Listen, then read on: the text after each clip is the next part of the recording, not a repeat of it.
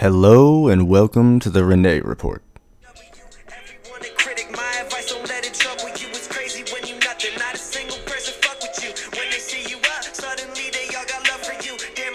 Today on the Renee Report and the Daily Dose, we are going to be going over the NBA Draft that is currently 8 days away on June 20th. We're going to be doing draft analysis a little bit different. Everyone does mock drafts and does it in terms of player comparisons and teams in a row, and does it one by one. But today we're going to focus on draft picks and the best draft selections for the reasons that no one seems to be talking about. 2019 draft is loaded with talent. Maybe not game-changing or game-defining talent, but talent that nonetheless can come to a lot of teams like the Toronto Raptors over the last few years and really expand on a team's depth and bench roles. A possible Van Fleets in this draft. First on my list that no one seems to be talking about is UNC freshman Coby White. UNC freshman is projected to go around the 8th selection in the NBA draft in just under a week. You may be asking yourself, when's the last time a UNC player was picked in the lottery of an NBA draft? In order to do so, we have to go all the way back to when Golden State had the selection of Harrison Barnes at the number 7 pick in the 2012 draft. Cody is projected to go number 6, which would be even higher than number 7 of Harrison Barnes. What exactly led to the rise of Coby White and to him being a pretty much shoo-in to be a lottery draft pick in the 2019 NBA draft? Heading into the 2018-19 March Madness season, the UNC Tar Heels were led by the likes of Coby White and junior Cameron Johnson. Heading into the tournament, it was a big consensus that Cameron Johnson would be the one to lead UNC deep into the tournament and possibly have an explosion and really up his draft stock in the NBA draft.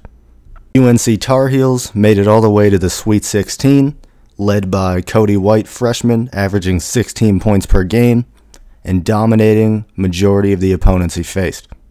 Now, I believe as NBA fans, we have become accustomed to seeing 2 or 3 freshmen a year really elevate themselves from March Madness. So why exactly is this such a surprise and such a big deal for the young Coby White?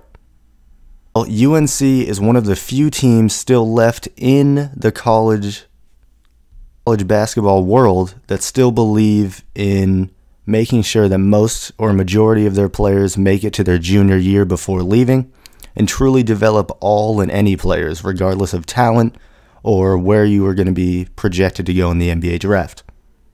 This is why it's so impressive that the UNC coach decided to hand over the keys to Coby White, just a freshman, and why it's so important that he made such a big presence in March Madness.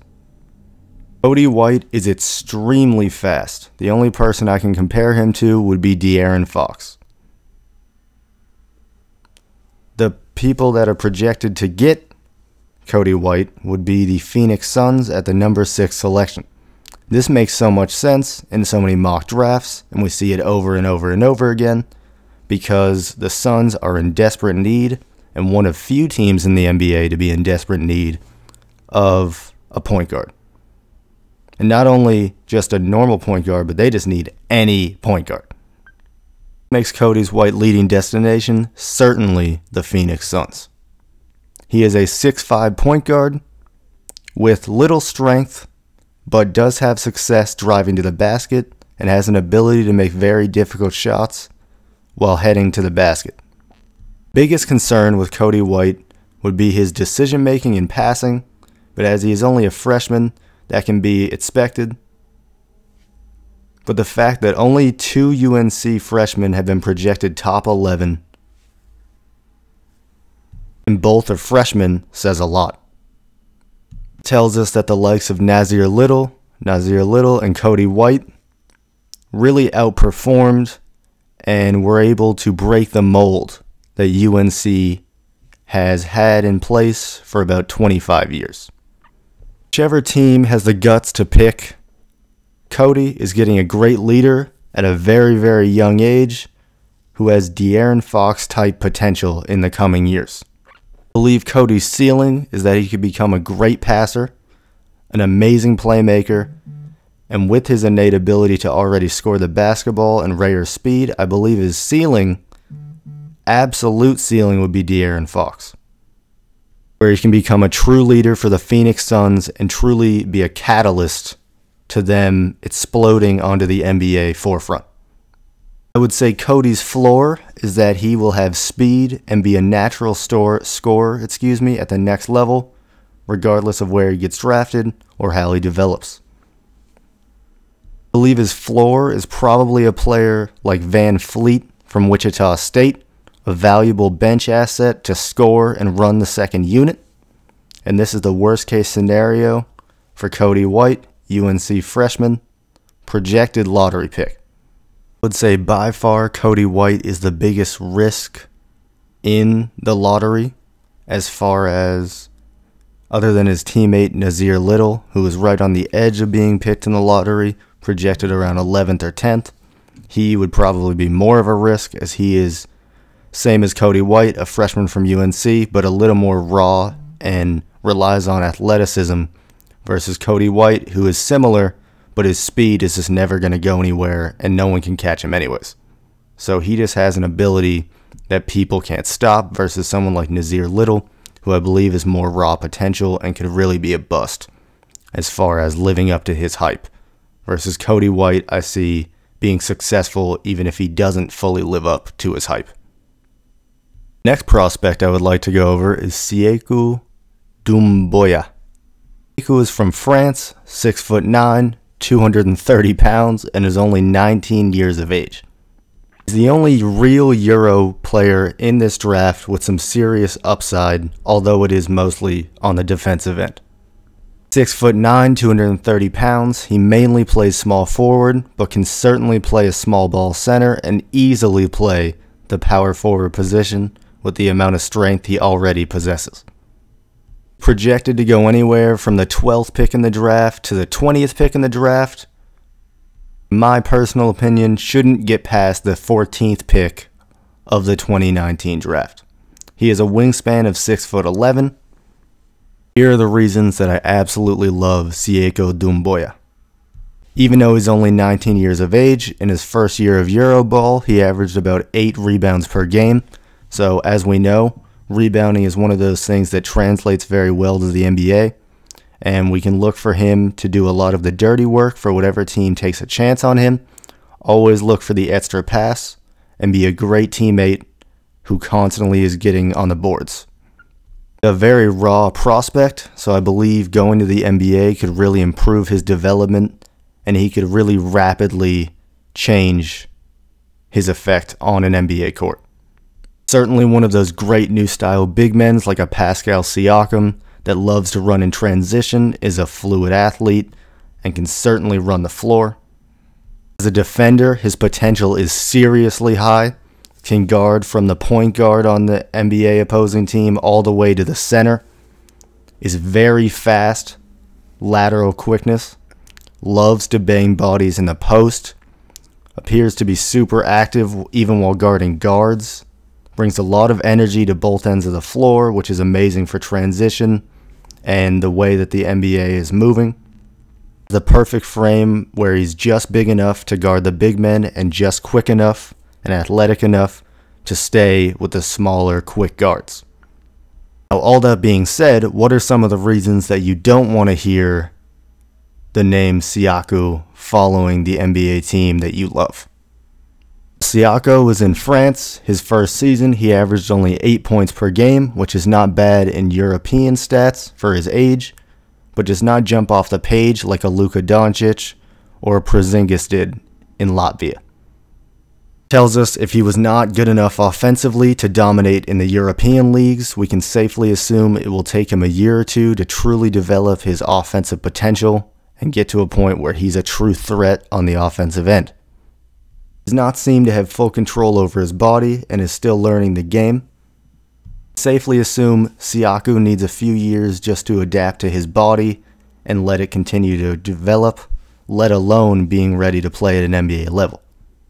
Question whether or not his frame is truly big enough not to become a tweener and get himself stuck between the small forward and power forward position, because although his athleticism is clearly good enough for him to be a small forward, I worry that his 230-pound frame and his big body may allow him to stuck and not be as good offensively, especially in the NBA. I believe with so much recent success in picks like Latvia's Przingod and Luka Doncic in last year's current draft, that teams will fall into a trap of a lot of these Euro players and a lot of Euro talent in projecting it too high and overvaluing raw talent. The big difference between picks like Przingod and Luka Doncic is that they were all projected to go in the lottery, and in Luka Doncic's case, was projected to be the first overall pick for 3/4 of the entire year. Siakam unfortunately does not have this potential, at least to NBA scouts, and is more in the mid-first round area, which is much more of a volatile place to draft someone from a European country.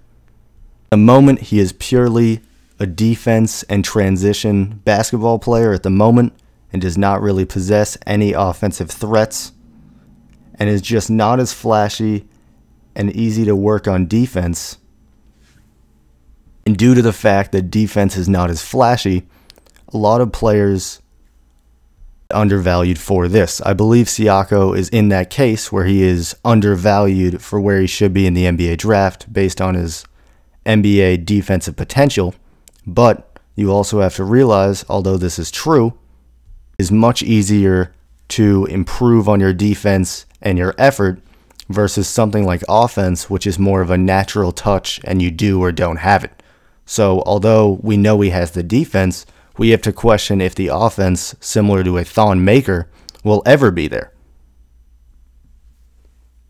I believe Siakam's ceiling would be an amazing defender who becomes a threat to score and a lethal transition slasher, similar to a Draymond Green would be his absolutely highest potential. Floor, and more realistically, what I believe we will see in Siakam's career is a good, versatile defender who becomes more of a 3-and-D type player who plays defense and shoots threes, but is really only a three-point shooter on the offensive end and looks more to get rebounds and play the dirty work than to provide on the offensive end on a consistent role. Similar to a PJ Tucker is where I would compare his floor to be, where he's a great defender off the bench and can come in and defend one of the best players on the opposing team, but brings little offensively and to no surprise. Where he is currently being projected and how good and deep this draft is, if he truly was only to be his floor and be a PJ Tucker-like player, this would truly be a draft bust if you took him closer to the lottery than to the 20th pick in the NBA draft. That being said, he will be a good defender and possibly a great defender, no doubt, in the NBA in the coming years. Remember the name Sekou Doumbouya. Next on the docket, we have Manute Bol's son coming into the draft from a big injury from the Oregon Ducks, Bol Bol. Bol is projected around the 15th pick, is standing at a height of 7'2" with a 7'5" wingspan, truly enjoys to shoot the three ball, has an ability to consistently hit them, which shows a lot at his size, and is a bit abnormal to say the least. At Oregon, while he only played so many games, he did average 9.6 rebounds per game, and as I just stated with Sekou, we can safely assume that rebounds is one of those things that safely translates to the NBA, and we can safely assume that Bol will be getting about 7 to 8 rebounds, probably as soon as his rookie year. Unlike his father Manute, which was more of a defensive stopper and a great rebounder, Bol truly does have a knack and a great touch on the offensive end. We see this as he shot 3 threes per game and shot at a clip of 52%, and also scored 21 points per game in the regular season. I believe he moves a heck of a lot better than people give him credit. He's also a solid 75% free throw shooter, which tells us again that he is a natural scorer. Someone at the height of 7'2" does obviously come with their worries and their telltale signs that something may go wrong. Though I hate to say that, it is true that once you're over the height of 7'1", it is very unlikely that you're going to have a career more than 8 seasons in the NBA. I believe the only reason that Bol Bol is not a top 5 draft pick in this NBA draft is at least 85% due to the fact that he is not going to stay healthy, and there's no way that he does. I also believe he is a bit of a wiry build and is way too light, and I believe he will also struggle to put on weight like his father did Manute Bol back when he played in the NBA. Another thing that has been put into question recently, surprisingly enough, has been his willingness to not be lazy and to stay and maintain focus. Many scouts have come out to the conclusion that there will also be a huge learning curve for someone like Bol Bol in the NBA, which is why it is so crucial, that someone like Bol Bol has a very good work ethic and is not quote-unquote lazy. I believe Bol Bol's ceiling would be that he is a great three-point shooter for a big man, which he already is, gets a lot stronger, becomes a good rim protector due to this fact, and a lot better of an overall defender. He's already a natural offensive player, so we can believe that that comes with it, and the package coming along with it. Hook shots, a better mid-range jumper, and just overall more consistency and efficiency. His ceiling, I would have to compare him to someone like Pascal Siakam if he could put on the weight. He would obviously have to get much stronger, but the touch is already there and possibly better than Pascal's is currently. His floor would be a natural scorer, which I've said he already is, a good three-point shooter, at least somewhat of a shot blocker, but he fails to add size and adapt to the NBA. And his comparison, unfortunately enough, in this case, his floor would have to be Thon Maker. Someone who has failed, just as he would if he did only reach his floor, to adapt to the NBA. Last draft prospect, I would like to go over. I have already gone over once before in a past episode, but I believe needs to be stated again in more detail. Carson Edwards of the Purdue Oilmakers, is projected to go with the 30th to 35th pick in the NBA 2019 draft. He is the best pure shooter other than Tyler Hero in the entire draft, has that Trey-like ability to grab points in a hurry out of nowhere, is 6 foot with a 6'6" wingspan.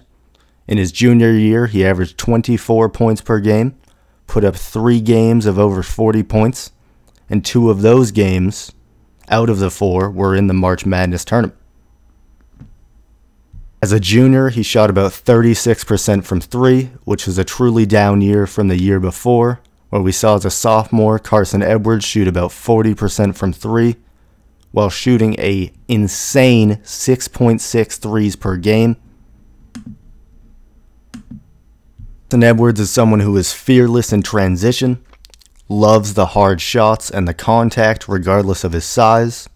He's the Brunson of this year's draft, certainly, and has the production and ability, but a lot of younger players have more potential and have more raw talent, which is why he goes so much later in the draft when he should certainly be a top 20 selection in the 2019 draft. He is someone like Trey, again, who loves the big moments and will never shy away from taking the shot, has improved every single collegiate year of his career.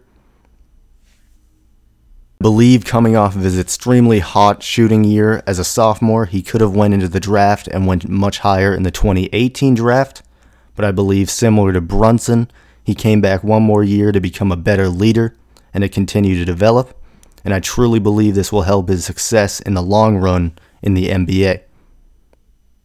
Cons on Carson Edwards would have to be he only averaged about 3 assists per game last year as the primary ball handler, which tells us that he is definitely a shooting guard stuck in a point guard's body. Because of his size, we can also believe, or many do believe, that he will become a defensive liability in the NBA, but I believe his scrappy play will counteract this to some degree. I believe his ceiling would be an elite, hard-to-stop shot maker who is a volume scorer and becomes as efficient as his sophomore year and is a return to a deadly, consistent three-point shooter. Comparison would have to be a poor man's Trae Young if he could reach his ceiling. The floor would have to be someone who he's already become a leader from his junior year at Purdue. He is certainly a natural volume scorer. And unfortunately, his floor also, if he becomes a defensive liability, is the biggest problem with his career at the moment and the reason that he is slipping in the draft in the coming week. I believe his comparison, floor-wise, would have to be Brunson, who got selected by the Mavericks last year at around the 30th selection, even though he was on the Villanova team and was the leader that led them to win the tournament. And I believe similar to Jalen Brunson, where he's not being appreciated or valued correctly, Carson Edwards is the exact same prospect in the 2019 draft, and a lot of teams will regret not taking a bigger chance on this prolific scorer. This has been the Renee Report, with many more news and podcast episodes to come out in the coming week about the NBA draft. Look forward to that, and stay tuned.